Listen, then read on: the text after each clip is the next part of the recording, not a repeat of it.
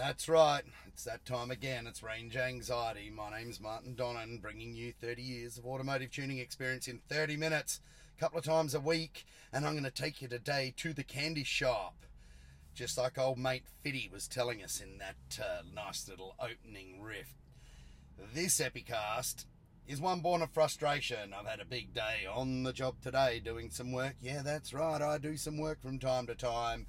And I've been dealing with candy shoppers. Now, candy shoppers in my game, they don't buy candy canes. They aren't out there buying all-day gobstoppers. Nope. What they normally do is go out there, a lot of them, and just buy all-day pain in the asses for me and others that are unfortunate as I am to have to do this stuff for a living. What's that stuff? Modify cars and make other people's shit fit them. Now, the biggest problem always, if you're in the professional automotive industry, now if you're listening to this as a fellow workshop, you'll be like giggling along, going, oh, he's right, all right. And yeah, I am. Thankfully, Autopilot's trying to calm me down on the way home. In fact, I'm about to turn it on, and there you go. I'm in Autopilot, so I can actually relax and talk to you now. But the biggest problem we have in this industry, and you listen to this too, customers, because it can make your life, or end users, it can make your life easier too. The biggest problem we have is people buying their own shit. Now, it's always a common belief that anyone in the automotive industry is out to steal from you. That's what people think. I don't know why they think that, but they think that. And as such, what they tend to do is listen to that guy on the internet, friend, foe, whatever it is, someone on the internet that wouldn't know their arsehole from their earhole, right? The only time they've ever got their hands dirty is when they're fallen over in their backyard. Yet they take their word as gospel, and they know more than you about what works and what doesn't. So what happens is a lot of guys and gals will bring a whole bag of shit they've just bought, their own parts that have been recommended to them by the internet, and say, I want a quote for you to fit this stuff, to fit my candy shop parts to the car, and I want it down to the cent, thanks. Oh, Autopilot, even that got pissed off at me then and just turned off. I want to know exactly how much it costs to fit, and I want to know exactly how much power I'm going to make. Well, how the hell am I going to bloody tell you? For a start, right, if you buy your own parts and we don't know them, we don't know if they fit. What, there are parts out there in the automotive aftermarket that don't fit properly? Oh yeah, there's a few of them. I reckon about 90%. No, not quite that many, but there's a lot of parts, a lot of things you can buy out there that don't actually fit. Now, alongside me right now is a massive semi-class truck, and it's very, very loud, and we all can't wait till those filthy, stinking things are replaced with electric ones. It's coming soon. But enough of that. So you bring me a bag of parts, fit them to my car. I want to know exactly how much, and I'm like, well, I don't know if they fit. Oh yeah, but they fit because my friend on the internet told me. Well, why don't you get him or her to fit them? Oh, they don't want to do it because that's not what they do for a living. Right. Exactly right. So why the bloody hell are you listening to them? Interesting. My favourite, though, is if you agree, look, anything that fits straight on should take this much. Any extra work will be charged at this rate per hour. Okay, you can get that through sometimes. But then there's the corker. Well, how much power am I going to make? I don't bloody well know. I don't know what it is you bought. Why don't you ask the people that sold you the parts? Oh, they just sell them. But this guy on the internet made this, and it all links back to the old episode that we did. And if you haven't listened to it yet, please listen to it. Called, Autopilot's back on. Called Tuna Casino. If you listen to Tuna Casino, you understand how a lot of people in this game, because it's an emotion game, you know, and it's a jolly game, will tend to bend numbers and do things and to get the best result for them, to extract your money out of you the quickest. Yeah, that's right, that happens too. So while this might sound like a bit of rambling, it is something born of frustration. Now, what are my favourite candy shop parts? Well, my favourite of all would have to be a part that really does nothing outside of application, particularly when it replaces a factory one, is a blow-off valve. Now, these are acoustic devices in most cases. In most cases, they are there to make a cool noise, and you get your plumb back, your semi-plumb back, and, you know, manufacturers that have blow-off valves on cars put them back through the inlet so as not to disturb the airflow meter and not overfuel. However, a lot of manufacturers out there have decided that if they make some cheap piece of shit that vents to the atmosphere, skews the airflow meter signal, dumps fuel like it's free into the engine, you can often not only make that cool noise that everyone wants to know about so much, well, generally those 30 and under, or those that don't know much about cars, but it can also overfuel to the engine to the point where it will flame out of the exhaust. Well, there you go. That's what we need. We need flames. Absolutely. Crackle tune, anyone? This is more of like a barbecue tune. But yeah, how much? And that's all right. Look, the blow-off valve in that instance is serving a purpose, and it's a legitimate, if somewhat childish purpose. It serves a purpose. But then people saying, how much power am I going to make with a blow-off valve? You're going to make bloody none. In fact, you're probably going to foul your plugs soon, and you're probably going to lose power. Oh, I don't know why that is. Well, I know why it is, but it's the part that does nothing. My next favourite, and this is out of the blue actually, is strut braces. Now, strut braces are there to stiffen up your car, allegedly, across the front or rear shock towers. And they look cool, and you can bolt them on, and they're very furious and very allegedly fast. But like a wise old man once explained to me, and he showed me the reasoning behind this, and it was quite intoxicating to see at the time, if you grab this strut brace before it's on the car, put it on the ground, put one end on the ground, hold the other end in your hands, if your whole body weight can flex it, which in 99.9% of cases that I've tested, or in fact all cases that I've tested, you can flex it, then it's not going to do a bloody thing on the car. There's a lot more force being generated through the shock towers to twist the chassis of a car than our little fat tummies and small bodies are going to be able to impart. You get what I'm saying? Kind of looks cool, but kind of does nothing. Well, that's just another part that does nothing. My favourite though, and I'm sort of saving the best till last. It's not last, there'll be many more. I'm just doing this in an abstract way because my head's scattered everywhere at the moment. Would have to be high flow cat converters. Now, Euro 4, Euro 5 and probably Euro 6 by now catalytic converters are very technical devices. They're beautifully made. They're made with expensive, very expensive components inside them, and they cost manufacturers, even manufacturers that buy lots of this stuff, they cost manufacturers in a lot of instances over $1,000 a piece in the factory. And they perform a wonderful job at cleaning the exhaust gas as quickly as possible and removing all of those nasties. So when you upgrade your exhaust to an open exhaust, why the hell would you put on some 100-cell Bangladeshi Chinese thing that doesn't even work at all in your exhaust just to have the warm fuzzy feeling that you've got a high flow cat? News, ladies and gentlemen, these alleged high flow cats don't do anything. In fact, they are mounted that far away from the engine in most cases and are made that cheaply and that poorly. They don't do anything at all. How do I know this? Is that just Martin making out he's better and smarter than everybody else? No. They bring the bloody cat light on straight away. You know that catalytic converter efficiency light, codes P0420 and codes P0430, if you happen to have two of them, like a V configuration engine, brings on the cat light straight away. So anything that brings on the cat light catalytic converter efficiency out of range and low tells you automatically that they don't work. Oh, well, that's fine, just turn the code off. Okay, that's fine too, you can just turn the code off, and a lot of us will do it. But why even put a catalytic converter in there at all when they're doing nothing? Either stick with the factory piece, and most of the factory pieces flow absolutely beautifully. They aren't junk, they aren't crap, they flow wonderfully. So why even bother with something that doesn't do its job you're paying money for when a straight piece of pipe will suffice? Yes, it's illegal. I'm not telling you to remove your catalytic converters.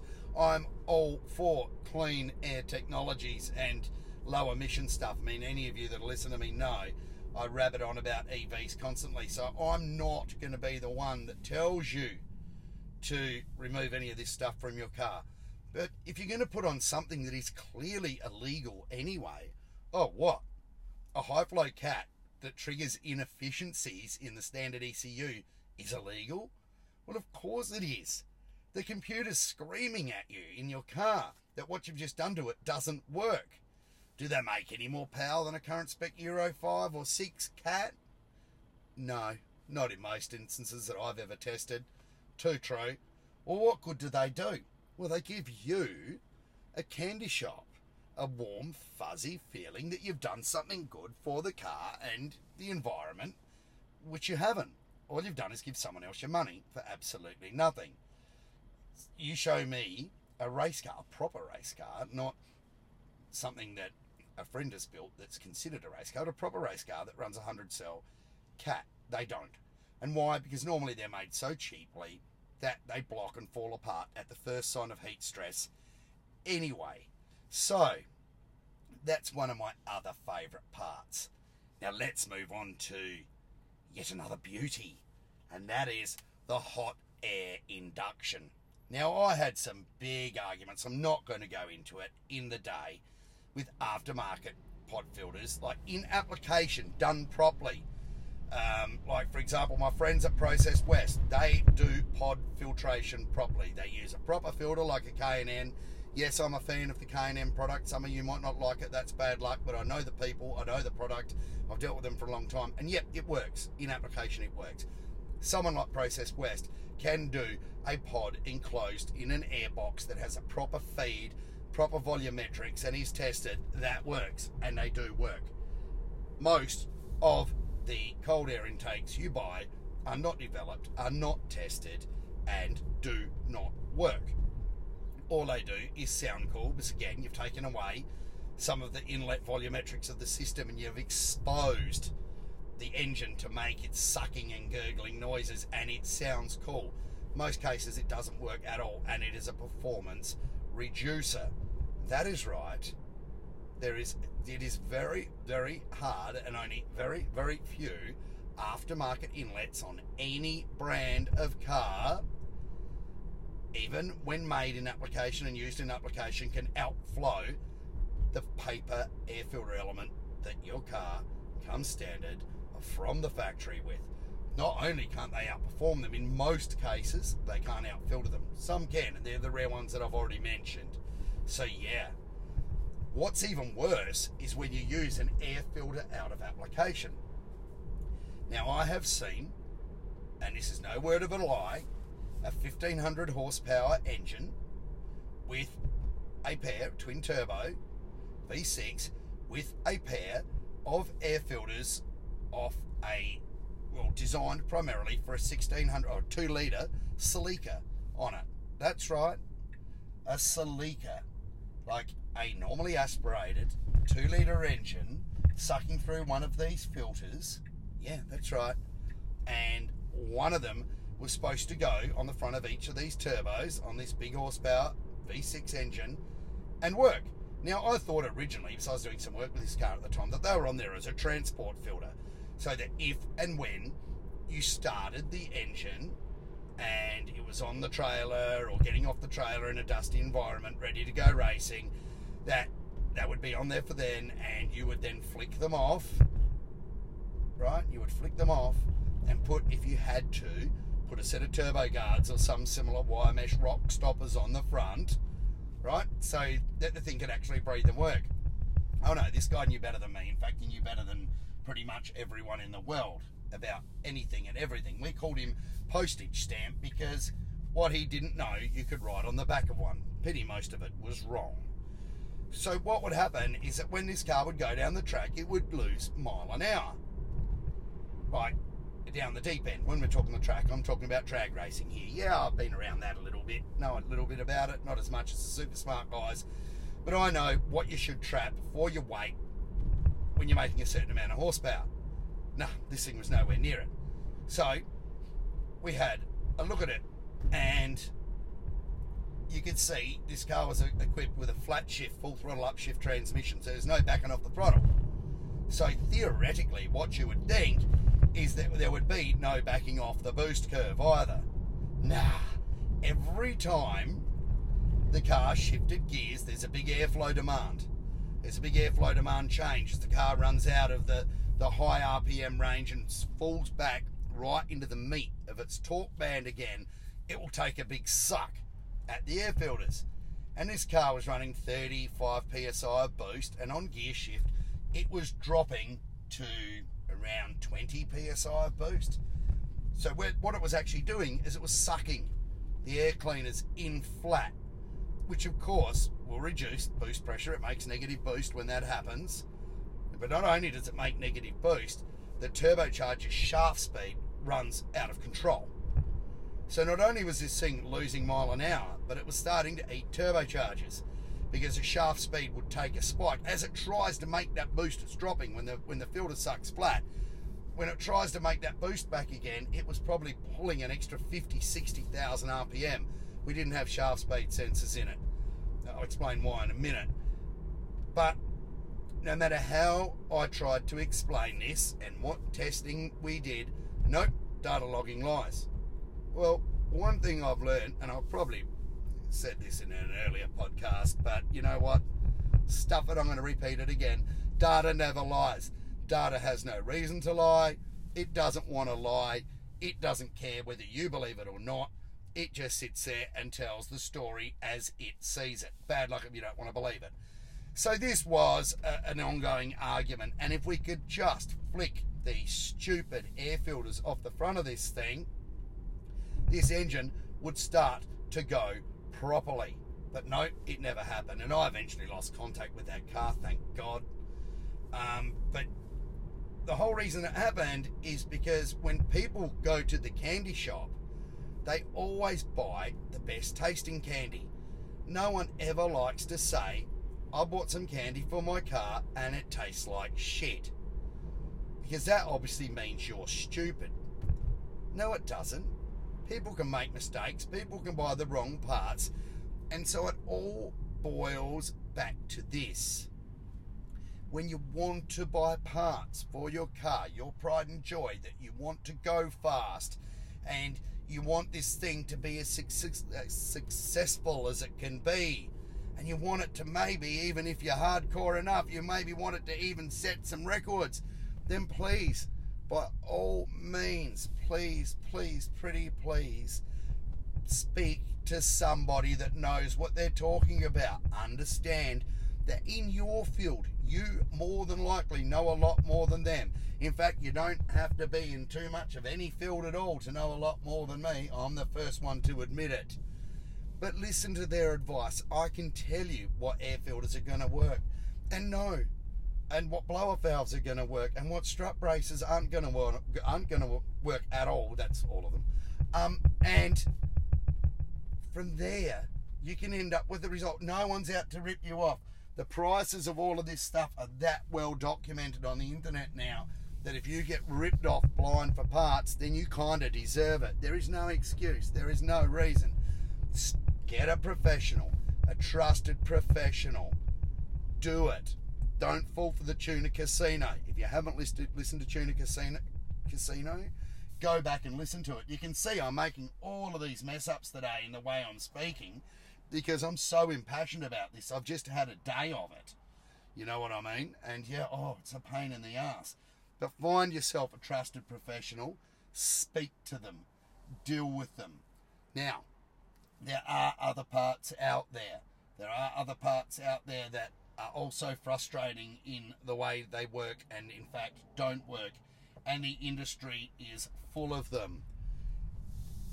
The candy shop, though, teaches you, if you're a candy shopper, that if it looks good, it works, and there is far more that goes on inside of an engine and in an engine bay in general, around the support systems, there is so much more than aesthetics. You know, we were taught this in the early days of engineering. If it looks like it's going to work, it probably is going to work. But being pretty doesn't mean it's going to work. You see what I'm saying? What's happening is that your visual appreciation skills are being, or instincts are being taken advantage of to sell something that in most cases the manufacturers know does not work at all. But that doesn't matter. They just sell it anyway. The good guys have the ethos of testing, having data available on their websites. Yes, data, raw data, because as we know, data never lies. Data can be manipulated to suit certain purposes, and yes, there have been companies guilty of this over the years, many, many times. However, in most cases, you don't. I was just trying to let someone out then, but no, she was looking the other way. BMW driver, that happens. Old one too. Yeah. So in most cases, when someone has gone to the effort, or a company has gone to the effort of putting data for their product up out there for people to analyse and attempt to crucify them over, yeah, that happens too, then normally they have a good product. So that's the first thing you should look for. Don't look for some bloke person on the internet that has got a lot of fake followers and is giving them free shit that doesn't work to say good stuff about this shit they're trying to get retail out of for you that doesn't work. Don't believe a word of it. Again, go back, speak to your professional, look for data, look for stuff that works, and then have it installed with someone that knows what they're doing. And guess what? You're not going to go wrong. You're not going to end up with a smouldering piece of shit at the end of the day. You're going to end up with a good carb that goes fast. So, a lot of the professionals out there that listen to this, and there are lots of you, especially in the US. I don't hear a lot from you guys in the US. It's mainly the loudmouth Aussies, like, you know, people like me that are talking to me. I want you to list some of the parts out there that don't work. There are tons of them. The Subaru scene is probably one of the biggest scenes for parts that I've seen that don't work. Because those cars, they blow up quite easily and frequently, even when totally standard.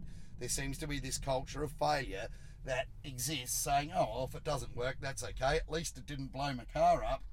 Well, yeah, that's a pretty slack out, you know, and there's more to it than that. So please, I need your feedback.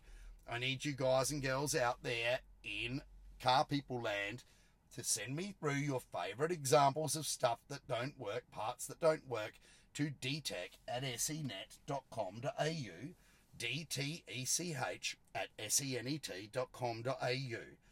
You send them through, and I promise you, not only will you get a mention on the show, I will repeat them. I'll give you credit for them, and you'll love what I've got to say. Now, I hope nobody took offence to this one. I mean, bad luck if you're out there selling shitty parts that don't work. You deserve to take offence. But sometimes frustration is the mother of invention. And the invention, in this case, of this frustration was this fantastic Epicast, better known as Candy Shop. So please, stay tuned. I thank you for your listening. I thank you for your feedback. Stay tuned. Check back in soon. There'll be another Range Anxiety by the weekend. And you know what? I'm going to put some extra effort into this one just so that you love it even more. Thanks for listening.